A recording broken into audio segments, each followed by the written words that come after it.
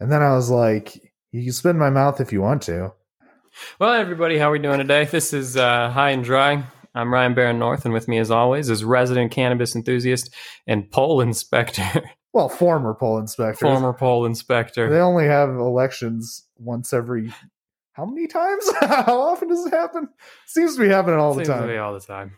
I did it in the past. It wasn't this past election. It was like way back in 2010, 2012. I've done it a couple times. It's a lifetime ago. I know, right? A lifetime ago.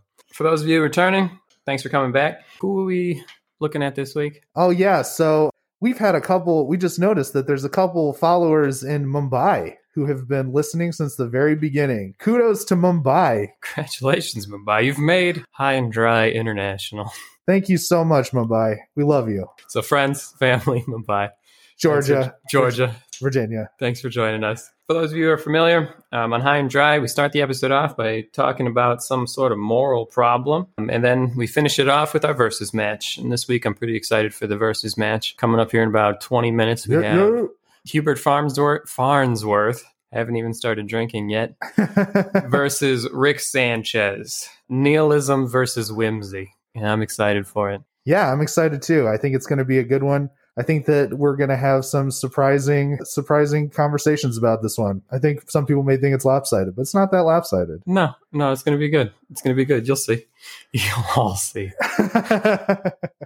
So this week, starting with our moral quandary, James, this time you got one for us. So this week, we've got Avicenna's Floating Man. So this thought experiment deals with the idea of consciousness. So the idea is there is a man who is floating in empty space, deprived of all senses of the outside world. Avicenna puts forth that person, because their consciousness still exists, they will recognize themselves even without outside stimulation.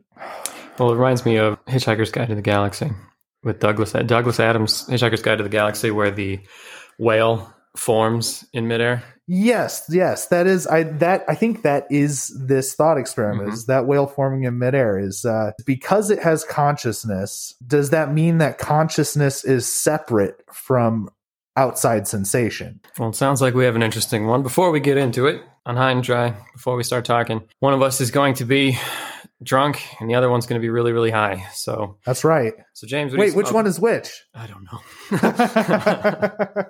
Tradesies. James, what are you going to be smoking today? I'm going to be smoking a wonderful Tangy concentrate, and no more telling at you what brands they are until they start paying me.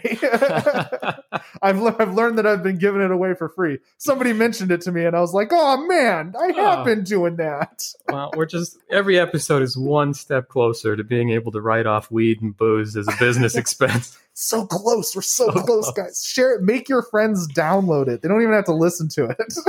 Well, I'm going to be drinking here, so I don't want to give away the name, but you've seen it at every high school party you've ever been to back in the day. Made with vodka, infused with mangoes, and it's going to taste just terrible. But I got to get it off my counter. You got this, man. I believe in you. Hell. If high schoolers can do it, you can do it. if an overconfident junior can handle this, you can handle it. Here we go. All right, round one. All right, you got me all excited, and I was a little overzealous with that pour. Too bad. Looks like you got to do it. I'll take a big one. All right, here we go. Oh, God. Oh, that was terrible. I mean, it's mango. Fake mango. God. You know, the dominant terpene in most cannabis is myrcene, which is also naturally occurring in mangoes. Oh, well, look at that. We're essentially doing the same thing. We are. So I was thinking about it on the way here, just all this drinking. Mm-hmm. And I feel, so over the course of my life, I feel that there's 3 rules for any budding drinker. Uh-huh. Never drink when you're sad. Uh-huh. Never drink when you're alone. Uh-huh. And never drink straight out of the bottle. I've broken every last one of those things. Twice today. And every time it's like they're hard rules to follow, but at the same time, alcohol's a dangerous thing. Yeah, it's super dangerous. And so you gotta respect it for the creature it's a tiger, and you gotta wrangle it just right. You don't want to get Siegfried or Roy, whoever. Oh man, it was Roy. Oh, it was Roy. I think it was Roy. All right, round 2.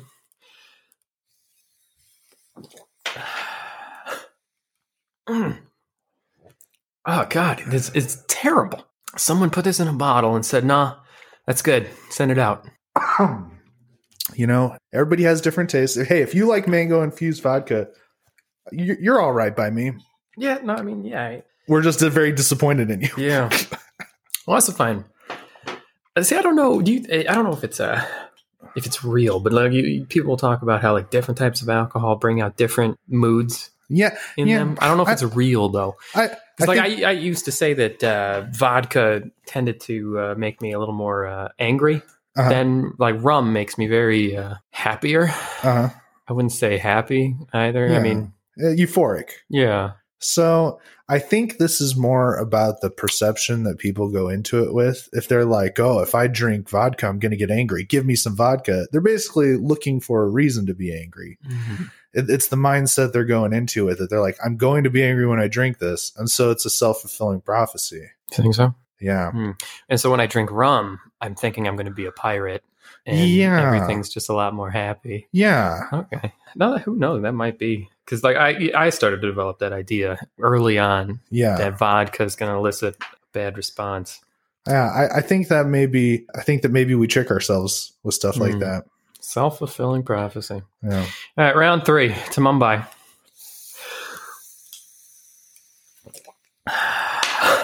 God damn.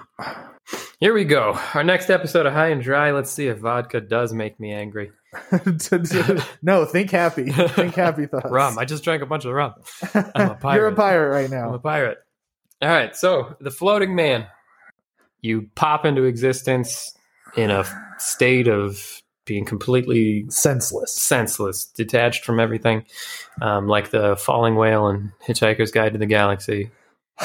So I think we should talk about that real quick. Okay. I like the falling whale. The falling whale makes more sense. It doesn't make total sense because it seems to understand some things about its reality. Well, it pops in as a fully like it has the brain capability. Because like if you're born this way, it popped in as a baby. Yeah. Like, so I mean, there's a question because even so, I'm thinking back is like trying to remember what it was like being a baby. No, impossible. Just eventually, my mind catches to a point where, hey, I am here. I think that's an important distinction. So the whale, first off, in Hitchhiker's Guide to the Galaxy, has like the brain of a human, like an adult human who understands like things about the world. And also, it's falling, which means it's experiencing things. It gets to see things. It gets to experience things. I like that. I like that was in the same vein. Yeah. But this is a little different, where the person that came into existence has no sense of what's happening around them. So now, are they born this way? Yes.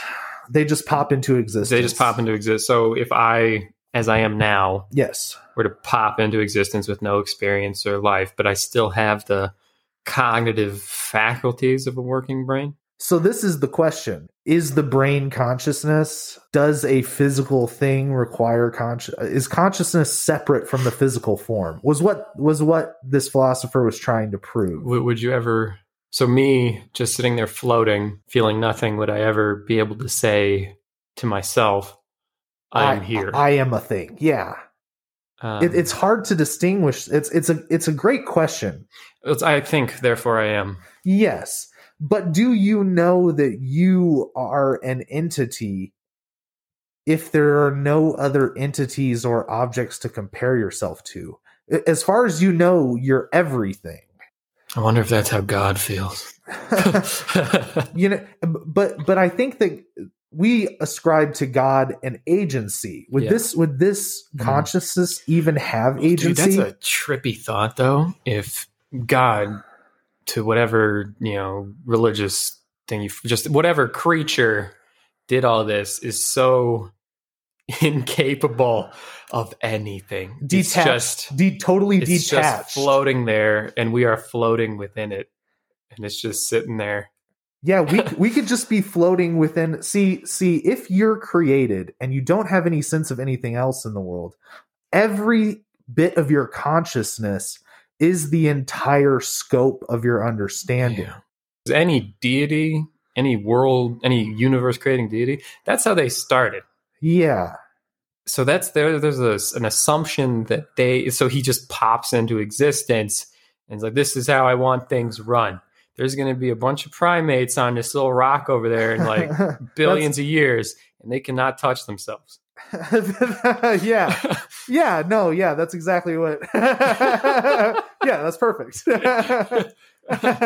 They touch themselves, so help me. But yeah, so that would be like if this consciousness would have no one to argue with it. They would have no one to like make its consciousness like solidify.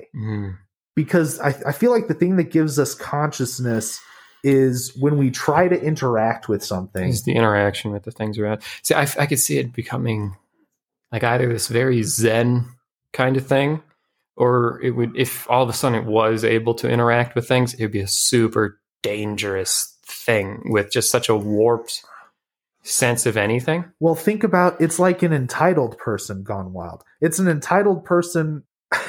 You know, it's the kind of person we think of that has never been told no. Yes. Because a consciousness born without any kind of resistance to its own expansion, like the premise is that this consciousness will discover itself. So it's got very Lovecraftian, quick, fast, and in a hurry. Yeah, because we are really approaching this from a position of having seen great entitlement in our lifetime. Yeah. And we know what happens when an entity isn't told no. You know, as the writer I am, you can visit my website, ryanbarronnorth.com. As the writer, I am always looking for that sort of, like earlier, Hitchhiker's Guide to the Galaxy, I'm now talking about Lovecraftian. One of the concepts in Lovecraftian horror is that this thing, so you're walking down the street, James, walking down the street, you step on an ant. Yeah. Do you think about that ant for more than a fraction of a second before you just continue your day? No, this is why I refuse to walk outside.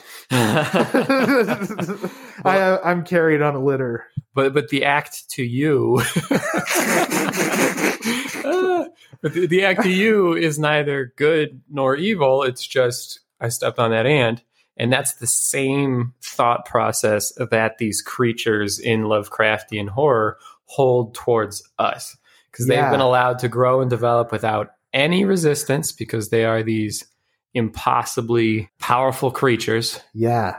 And so when they suddenly destroy the earth, they don't even, it was a little dust ball that brushed off their sleeve. Yeah. To them, we are a curiosity. Like if they spend any time on us, it's because they were curious. Mm-hmm. And that's it. Yeah. And you know what's funny is that's really mirrored in entitled people who live on this planet and destroy this planet and step on lives without being concerned very much about them at all. For some reason, we've collectively decided that they're the ones who should be in charge of everything. Oh my God. But we're not here trying to go into that. That's what this entire thought experiment is about. I like this. Day, it comes back to that. I'm really glad I chose this one. I mean, does it? Have we gone too far already? No. Because the basis of the question, the consciousness portion of it. So you are just sitting there floating in nothingness, and you don't know where your body ends and the universe begins, and you're just drifting. You don't even have a concept of the universe. You don't have a concept of... So if you don't have a concept of anything, can you even have a concept of yourself? And I don't think so, damn it. I think that you need to have some kind of interaction to build consciousness. Well, so our life is essentially you open your eyes into consciousness one day of your first memory, and then eventually you close your eyes out of consciousness at the end of it all, whenever that happens to be. If you opened your eyes into nothing, but then closed your eyes, would you feel there's a difference? No. That's the thing, is I don't think that consciousness is self-formed. I think that consciousness you have to have an interaction before you can achieve consciousness. And if you do not have an interaction, if it is entirely removed from any other force, I don't think there's any place to build, because we grow from struggle. When we have something put between us and a goal, when we have some kind of interaction, or even if something interacts with us in a positive way and affects us, that is when we grow. And if there's no initiating force of growth, I don't think consciousness can form. So, I mean, is the thought experiment just talking about within that second? Because eventually you're going to get hungry. No, you don't have a body. So there is nothing physical. Your consciousness is just floating through space. Just a thing floating through space with no interaction. There's not even a body. Because again, I think thinking back to yourself as a baby is the answer to this. But the babies even get interaction. Well, I'm saying that the babies who even get interaction, I was conscious, but to me, it was a period of time that passed. It doesn't exist within my own head at all. But that might also just be because my brain isn't developed enough to hold on to things. Yeah, so I think that's what it is. Yeah, I don't think. But I could see that it feeling the same. Yeah, what you're talking about is remembering, which I think is really important, because you want to remember things. What do you want to remember? Your interactions with the world. What is there to remember or consider? Well, see, I was a very philosophical baby. And none of this is real. I just wanted to remember my state of being. You didn't have object permanence yet, so. No, so so me as a baby, I'm sitting there and I'm like, I think, therefore I am. What does it mean? That's how it all starts for every one of us, apparently. Yeah. No, that's how I was as a baby, without a doubt. I vaguely recall questioning the flying man as an infant. You're not original, Aviceni. It's been all of us forever. That was everyone's first thought, jackass. You're not special. Oh, man. Says the baby. If I were a whale popped into the earth. We all have that thought. God. Oh, Jesus. Give it a rest. Yeah, no, I think. So what's the final word? Final word. Do you think? No idea. I think what High and Dry Podcast has to do is kidnap a baby and raise it in a sense deprivation chamber. Yeah. Oh, great idea. And then ask it some questions. That's 11 from Stranger Things. Yeah. That's kidnapped as a baby and kept in a deprivation chamber and shit. You just wrote a hit TV show. Oh, well. All right. We all had this thought. Yeah, we all had this thought. Yeah, and that was what I did next as a baby was, started writing a screenplay. Yeah. You were planning that screenplay your whole life. Oh, yeah. No, and I was one of those gifted babies that was destroyed by the public school system. All right, well, so James, what are your final thoughts on it then? Because I feel that I don't know. You feel that you know. I think that you feel you know a little bit more, so please. Yeah, so my final thought is that I think something can never truly exist.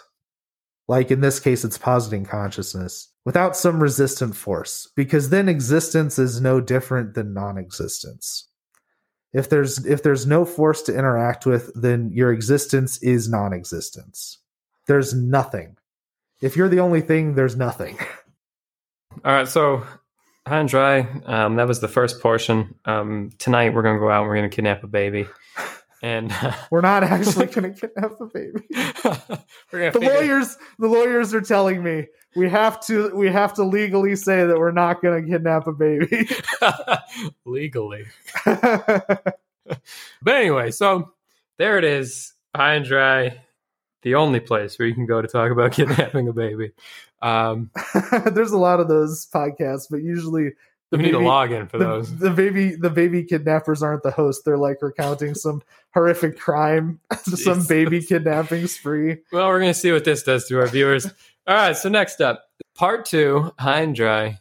We're about to get into the versus match. This week we have Hubert Farnsworth versus Rick Sanchez. Guaranteed to really get that nerd clicking going. Yeah. Only get on here to find that, wait a minute, they aren't talking about it like I thought they were talking about it. What the fuck's a flying whale? Hitchhiker's Guide. Great book and movie. That's what your parents nerded out to. Yeah, those book series. It was Douglas Adams, right? Yes. Douglas Adams, great author. Yeah, Douglas Adams. So, before we get started... I hope that's right. You're good. Douglas Adams. Hitchhiker's Guide to the Galaxy, 1978. Check it out at your local library. Libraries everywhere. Send us money. Funded by libraries. We don't have much of a budget, but we really believe what you guys are doing. We believe in you guys. Here's the... I know this would have helped teach a kid to read, but you guys could use it more. All right, so here it is, our 4th shot. Oh my God, this is too much. This Tangy got me ripped hard. Well, then it's guaranteed to give us some... we're going to get really deep into the topic of Rick Sanchez. Dude, I don't even know if I'm going to remember who they are. Let's give it a shot, though. There we go. Round 4. What's it to? To high and dry and to Mumbai? Yeah, Mumbai again. Yeah, to Mumbai again. Welcome to the high and dry family.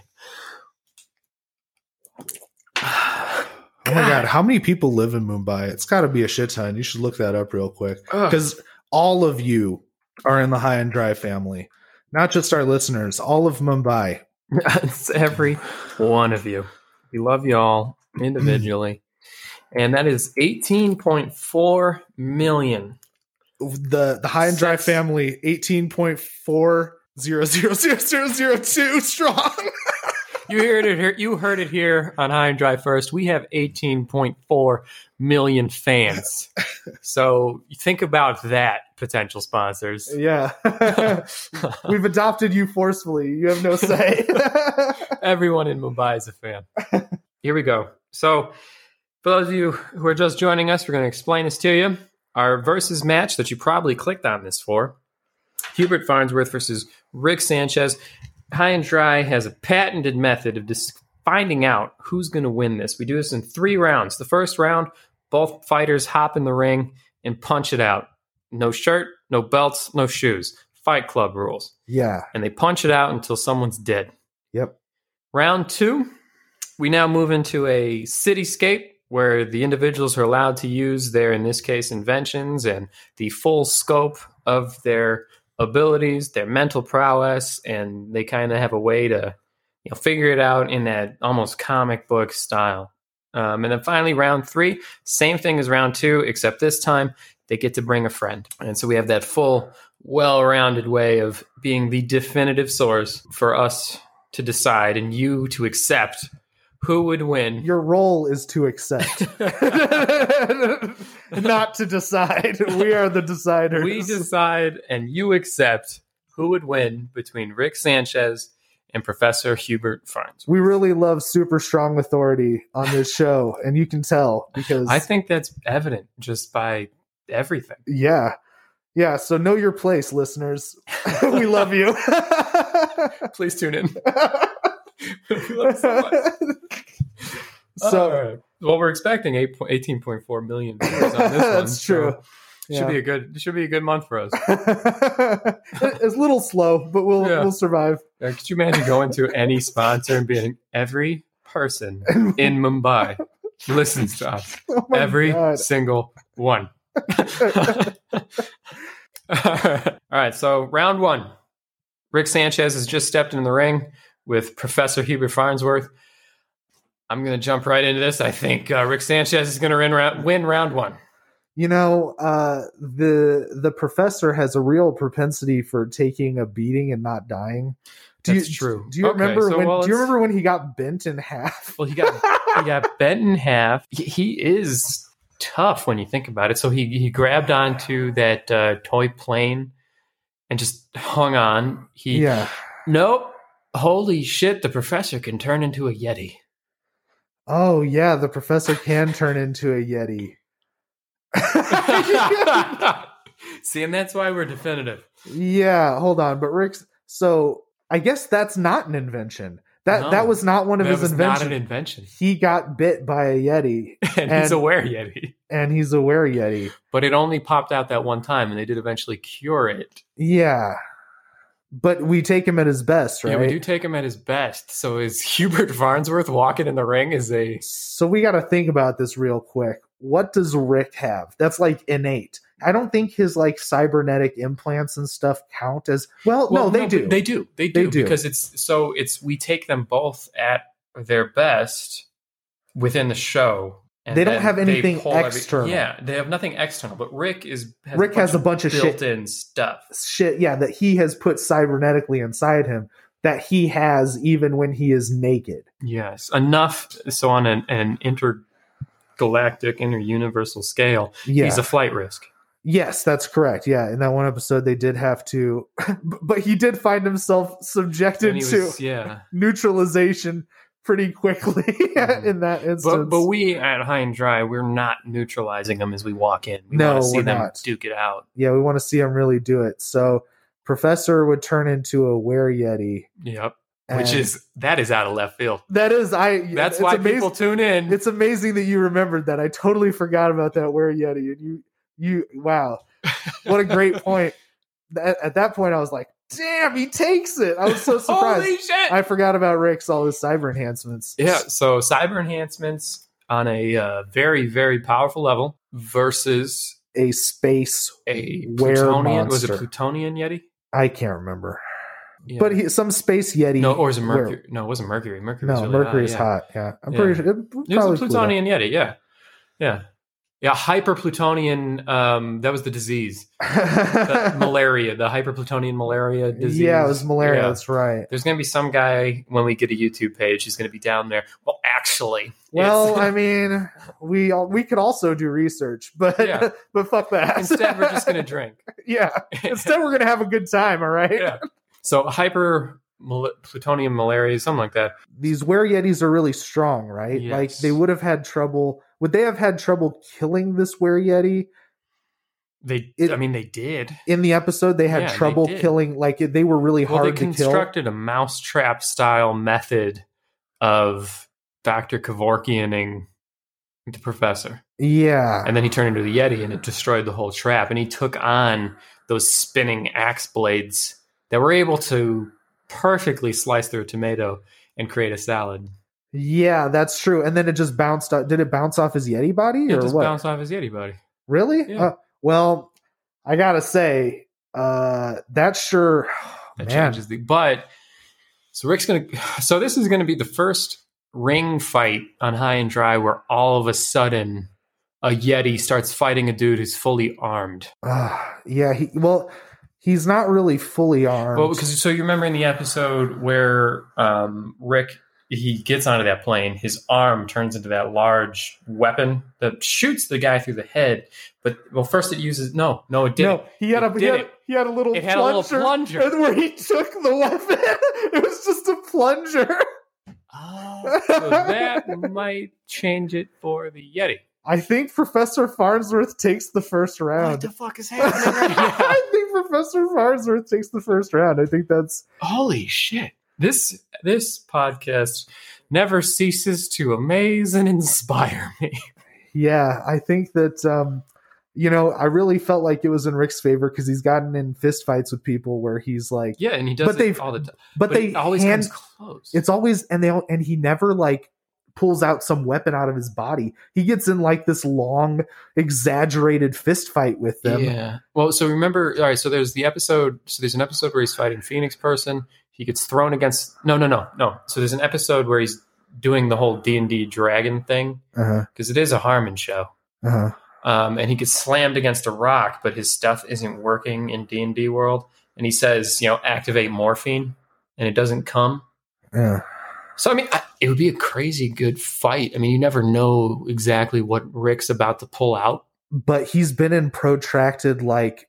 fist fights before, even in other episodes. Like he gets in big long fist fights. Yeah. So, well, I think then the writers need to play to our need to see a toxic fist fight. So, like, for example, when he's going into his car battery, and he says, school may be out, but you still got a lot to learn, and gets into just a dragged out, backyard fist fight with this guy. Yeah.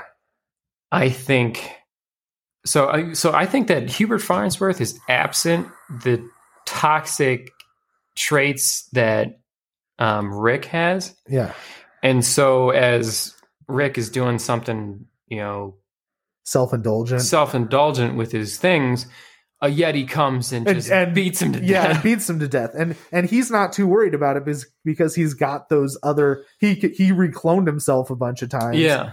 So even in that, so we saw the crustacean version of him get ripped apart by dogs. Yeah. So he dies all the time. Even with cybernetics and stuff. He dies all the time. Back. Yeah. So I'm gonna say Professor Farnsworth definitely takes that one. Yeah, Professor Farnsworth turns into a Yeti and rips Rick Sanchez apart.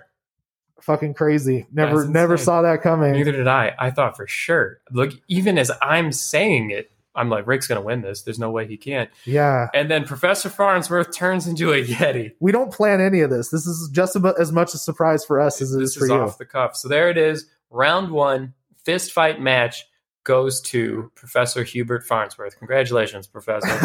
The man who also, at his worst, broke his own arms when he lifted his hands over his own head. but proves unkillable. So round 2 of our Fight Club here. So round 2, the fight now backs up into a city view where the two fighters now have their laboratories, their mental acuity, their ability for tactics, which we saw in the previous episode. Billy the Butcher took it with those tactics. So it really changes the game. This is taking place wherever it happens to be taking place. Honestly, if I was writing the screenplay for this, I think Rick would have showed up in Futurama world. Yeah. And for some reason has beef.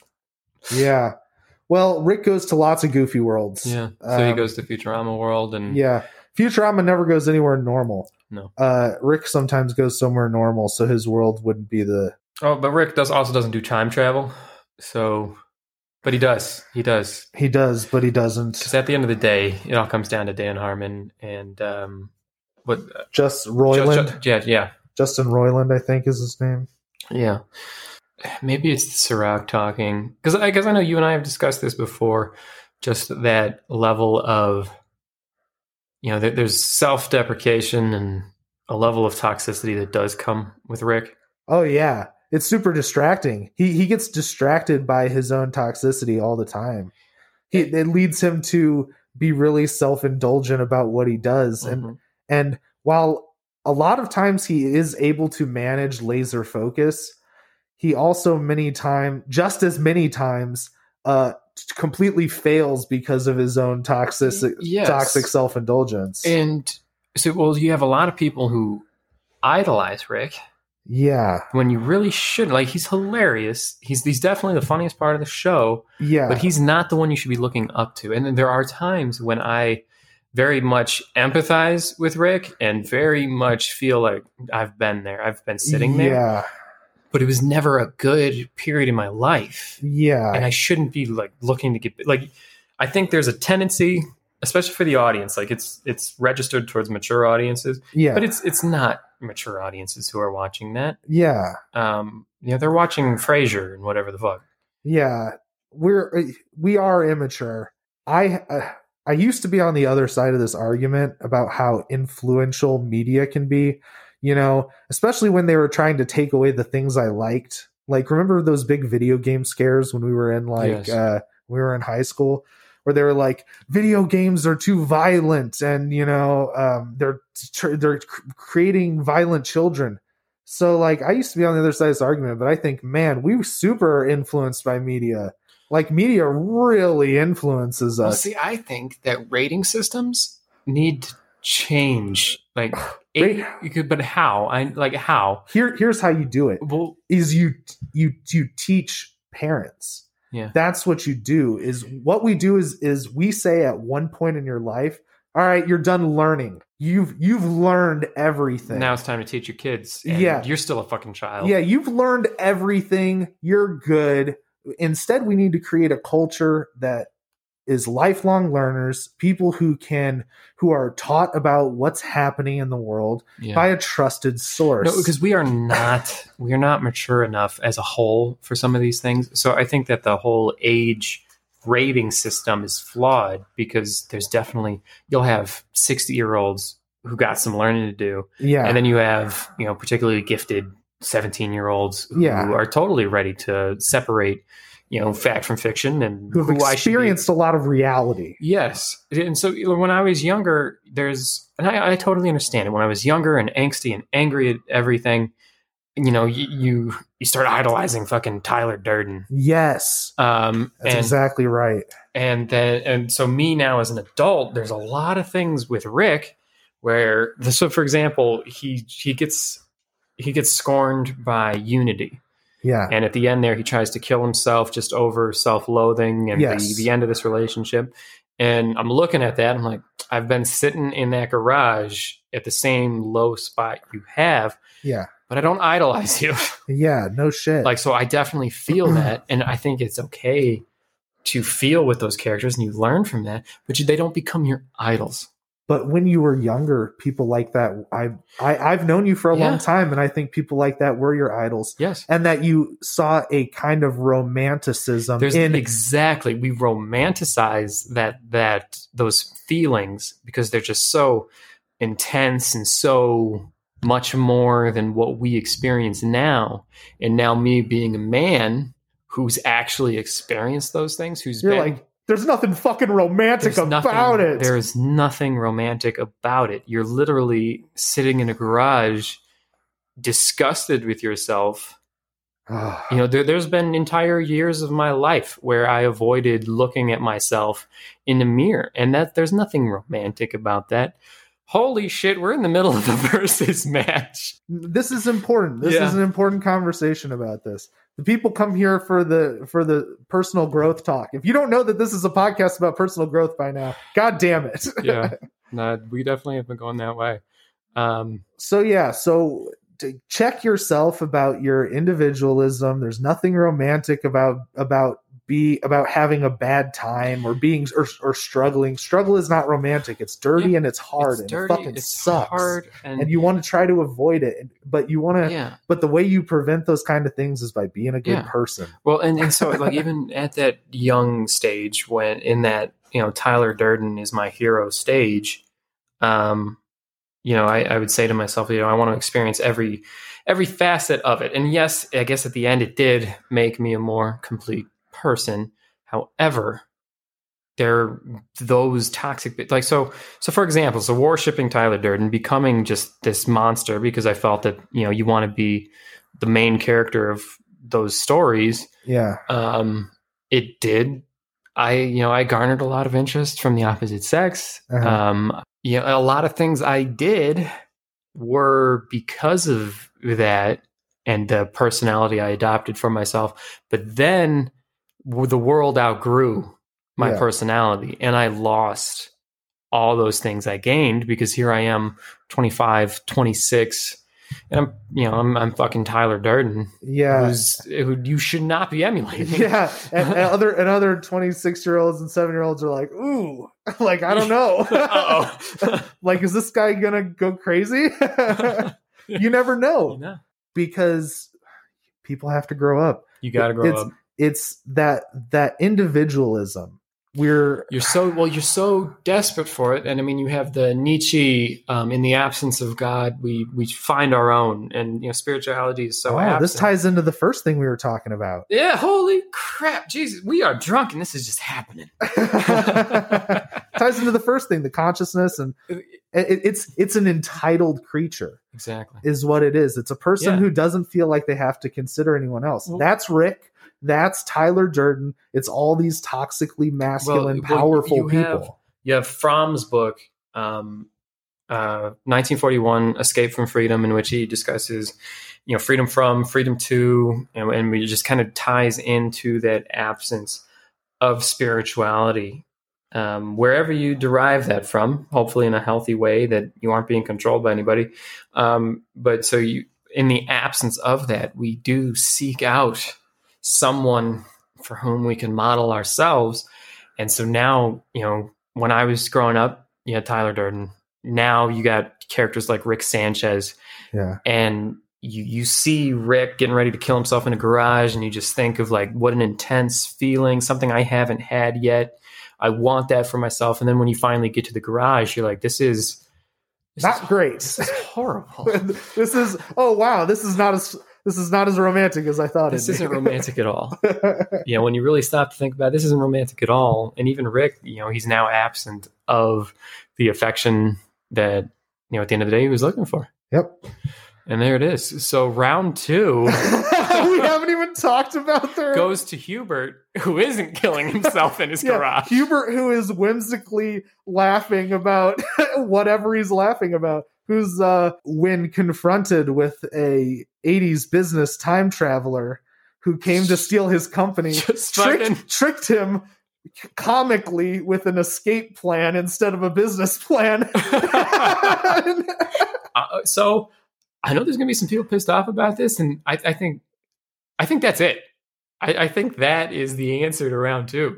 Is that Hubert Farnsworth is not vindictive? No, is that he's 164? Yeah, and he has the wisdom to know that. So Rick has the wisdom to know that not a whole lot matters. Yeah, but then Professor Farnsworth has the wisdom to understand it.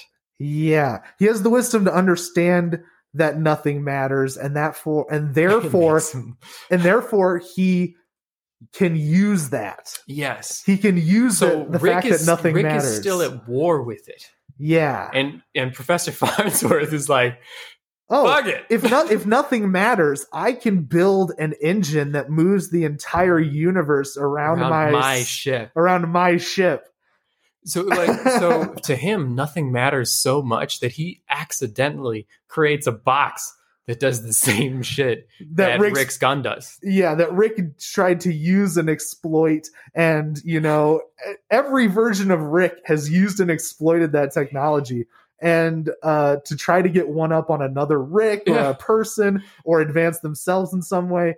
And Professor Farnsworth did it on fucking accident. Yeah, and he thought it, and deep down, he's just so whatever. Yeah, and then next week he moved on to the next thing. Yeah, so Rick is a visitor to nihilism. Professor Farnsworth he fucking owns the ranch, And that's what absurdists do. Yep. Absurdists own the nihilists' ranch. While the nihilists are like toiling away on everything fucking blows. The absurdists are like, yeah, I know. He makes a joke out of losing his company. Isn't it great? So there it is. Round 1, round 2, both go to Professor Farnsworth. And so at this point, Professor Farnsworth has won, but I would be remiss if we didn't explore round 3. Round 3. Who would they bring along? So Rick only has one option. Who? Morty. He doesn't. That's not his only option. He's done things with other people. Every one of them, except Morty, has become someone who won't associate with Rick beyond a nihilistic impromptu party. But no. Sometimes people get dragged along with Rick, and they don't have a choice on whether they're there or not. Uh-huh. But in order to survive, it's part of the show that in order to survive, they have to cooperate with Rick. And they might not even survive. But I think that means Rick can bring anyone he can kidnap. Anyone who can't get away from him is his partner. Which is I think that's a superpower Rick has, as we've seen through the show. Anybody who is around him can kidnap. That's actually an interesting statement, because Rick in the show is able to replicate what Rick fandom is.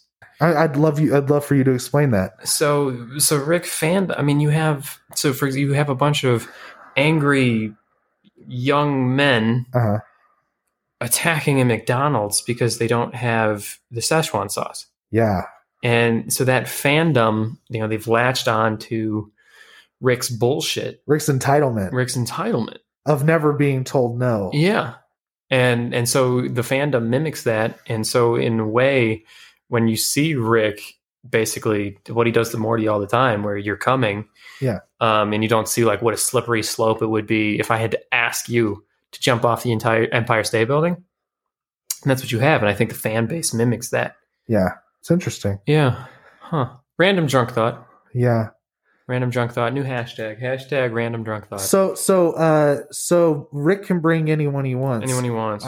Who would Professor bring? Honestly, so Professor would be Professor is so living within his nihilism. Yeah. That he'd bring his accountant. He'd bring Hermes. He'd either bring his what is Amy? Amy's like his aide. Yeah, his aide. Well, by his the grad end, student. His grad student. So he'd bring the grad student so she could learn something. But he doesn't even care if she learns. He doesn't care. She just is around, and people continue to follow him for whatever reason. Yeah, it's so funny. He does everything that Rick wants to be without trying to be Rick. Yeah. And it's crazy that we're breaking this down right now. Yeah, I never thought about this, is that he's what Rick wishes. He's what Rick would be if Rick was likable. Yeah. And even Professor Farnsworth is like dismissive of other people's lives, but he's still likable. Yeah. And people still fucking bring him around and stuff. And Rick fucking makes everyone hate him. And so I think the real winner here is friendship. I think that friendship makes you strong. Just like, Rick would bring Jerry. Jerry's total. So the way to combat the professor's absurd nihilism is to bring someone who's so unaware that they're like an unanticipated factor who like stumbles into being powerful because he's just fucking stumbling. But I feel that now that we've really broken down Hubert Farnsworth, like he seems so unassuming and so innocent. But then now that we've really broken down who he is and what he's capable of, Jerry would be it wouldn't even be a blip on the professor's radar. Which means Jerry could get really close. Because in a lot of episodes, Hubert Farnsworth lets all his enemies really close to him, like all the time. Well, he literally lets Bender cut off his arm. That's true. To take the briefcase out of it. And then after it's out there that Bender cut off his hand, he doesn't give a shit. That's right. And it's so the professor is that's absurdism. Yeah. That's what it is. And I think, man, you made such a great point about nihilism before. I'm really glad we had that conversation because truly the professor is an absurdist, a nihilist who's taken control of nihilism and said, well, I'm going to find meaning in the absurd then, and nothing matters, but what if it could matter on my terms? Yeah. What if I gave meaning to things instead of accepting meaning from things? So I don't know if we're just really drunk and high, but this is like some deep shit. I love absurdism. Yeah. I think absurdism is such a great philosophy. I try to be an absurdist and not get caught up in the small stuff. So like, is the professor's nihilism so great and so practiced that you don't even realize that that's what's happening right now? You know, so Rick, who's always at war with it, and the whole series is just trying to basically give you, 101 on nihilism. Yeah. But then you graduate to this ridiculous show about a frozen guy falling in love with a cyclops that the master of nihilism is just in the background the whole time.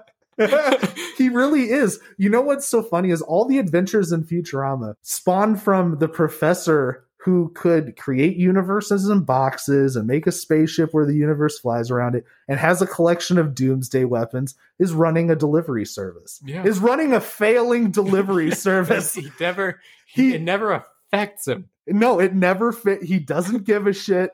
All of these adventures that he sends them on are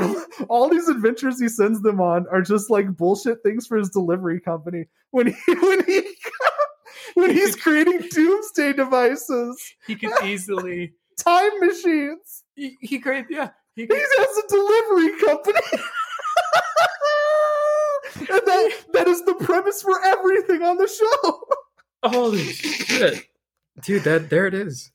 It is. He is such an absurdist that he literally is like, I'm going to create fun, interesting things because nothing fucking matters. Any one of those things he could sell and make the delivery company completely irrelevant. Yeah, no. Any single one. He has a collection of doomsday devices, and one of them he has a sentimental value towards.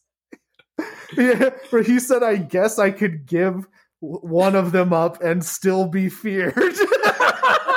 And he runs a failing delivery company that is the premise for every fucking thing on the show. So, Jesus. Hubert Farnsworth is, I didn't realize how powerful. I didn't either. And I think that's where it is, because Rick is... He cares too much about himself. And he won't know what... Because everything that he's trying to be, the professor is. Yeah. And I think just what the edgy viewers don't see is that that's what it becomes. It becomes absurd. Yeah. Rick truly is absurd, and sometimes I kind of cringe when they have Rick try to experience like deep things. I'm like, how could you not see that would happen to you? Yeah. You know, I don't feel sorry for you. Like if you hadn't indulged yourself so much, maybe, and paid attention to the other people around you, you could accept that things are absurd instead of be raging against the fact that they are. I don't know. Well, I think this comes down to what High and Dry has been trying to say for a long time. It comes down to self-care, mental health, safety first, then teamwork. But I think round 3, it doesn't matter who the fuck the professor takes, because the professor won't give a shit the whole time, and he'll still succeed.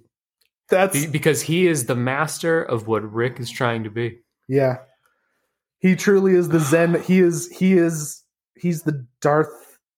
I don't know. He's the Emperor Palpatine. He's the Emperor Palpatine to Rick's Darth Vader.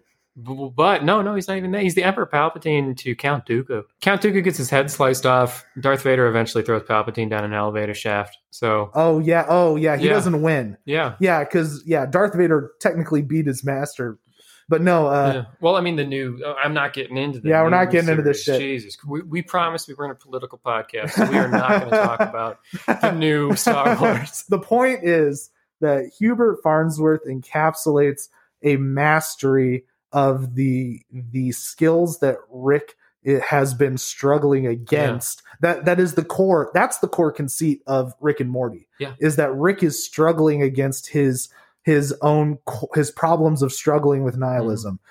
Yeah, but Rick and Morty tries to razzle and dazzle us, so we don't see through it. Yeah, but then at the end of the day, we don't see that in Futurama because the professor's already mastered it all. Yeah, the professor is so seamlessly, absurdistly nihilistic, where people are like, people are dying, and he's like, okay, It is what it is. Wake me up when it's over. I don't know. Rick would have to deal with it. Yeah, even if he doesn't show it, he'd have to deal with it. Yeah. Wow. So this went a crazy way. It sure did. Not anticipating any of that. I like going into this, I'm sitting there thinking, is this going to be worth is this even going to be worth talking about? I mean, Rick is so powerful, but it's like in those old samurai black and white movies where that young, strong, powerful samurai approaches the old wizened man on the mountain and gets humbled. Yes, and that is exactly what would happen with Farnsworth. Is he'd be standing still and Rick would try to do something, and and something would happen, and Professor would be like, "Oh yeah, I installed that years ago and totally forgot about it." And Rick would be done. Yeah. And because that's what Farnsworth is. He's a fucking master. He's the master of super science and nihilism, and Rick is just starting on the path. Yeah, he's a real neophyte about it, and man, even if someone wanted to argue about that first round. Professor fucking 1, wins. 2, and 3. He wins 2 and 3 hands down. And even if you want to argue about the Yeti, which you can't. We're the authority anyway. But even if you wanted to argue about that shit. I forgot he was a Yeti. Oh, we're so fucked up. But even if you want to dispute that round, dude, the professor fucking takes it on 2 and 3. He takes the fucking hate. He's done. There it is. I mean, he tries to explain history to his crew and puts on a porno. And is totally unfazed by it. Wow. So there it is. I bet this is an upset for a lot of you. It was an upset for us, but it's such a clear upset that I'm very happy with the results. Rick would if Rick turned the porn on, it would be to elicit a response. Yeah, to mess with you. It would be to elicit a response. And the professor just like, you need to know about this. He doesn't think twice about it. Nothing. In the middle of doing it, he's already forgotten what he's doing. And he's the kind of person Rick wishes he could be. Yeah. Where he really is disconnected, yeah, but so brilliant. Yeah, and so like even when the professor gets back with Mom over and over and over again, he forgets about it. He makes mutant albino gorillas to scream about it. He doesn't sit there, drink himself to death, and he does like, this will be funny. He doesn't even know why he's doing it, which is great. Yeah, no, that's the thing about the professor. God damn, he doesn't even know why he does it. He just does it. Well, I don't know, but also I don't think Professor often knows why he's doing things, and that's his strength. Yeah. Is that he succeeds without knowing why he's doing things. I mean, so you do have the episode where, you do have the episode where he, remember he originally had fallen in love with a robot. and that's why because the robot broke up with him, that's why he's against Proposition Infinity. Uh-huh. But then eventually he immediately admits that I'm a fraud. And then he's just right back into, I'm the professor again. Yeah. See, and that's his strength is that he can choose to affect reality however he wants and whenever he likes, because nothing matters. Then he's done. Yeah, and then it's gone. Professor again. Good news, everybody. So good news, everybody. Professor wins 2-3 out of 3. I see. People can argue, but I'm not going to give it to him. I'm not 3 out of 3. There it is. That's right. I forgot for a moment that we are the definitive source here. So 3 out of 3. Professor Hubert Farnsworth beats Rick Sanchez. Way to go, Futurama. Nice going, Futurama. Professor takes it. 3 out of 3. Thanks everyone for tuning in. Yeah, follow us on Instagram. Share our posts. Share us with your friends. Go ahead and share us, man. So Facebook, share Instagram. us with your enemies. If you want to listen to us, we're on High and Dry Podcast. High and Dry on Buzzsprout. So High and Dry Podcast.buzzsprout.com. Or you can find us on Spotify. You can find us on Google Podcasts. We're getting ready to be on Apple Podcasts. We're already on Amazon Music. So we're out there. I'm at The Diabolical on Twitter. If you want to get in touch with me, if you want to hear about a matchup, feel free to tweet me. Yeah, and so he's really big on Twitter. If you're looking just for me, I'm Ryan Barron North. You find me really big on Instagram. So let us know what you think of the last fight. Thank you, everybody. Take it easy.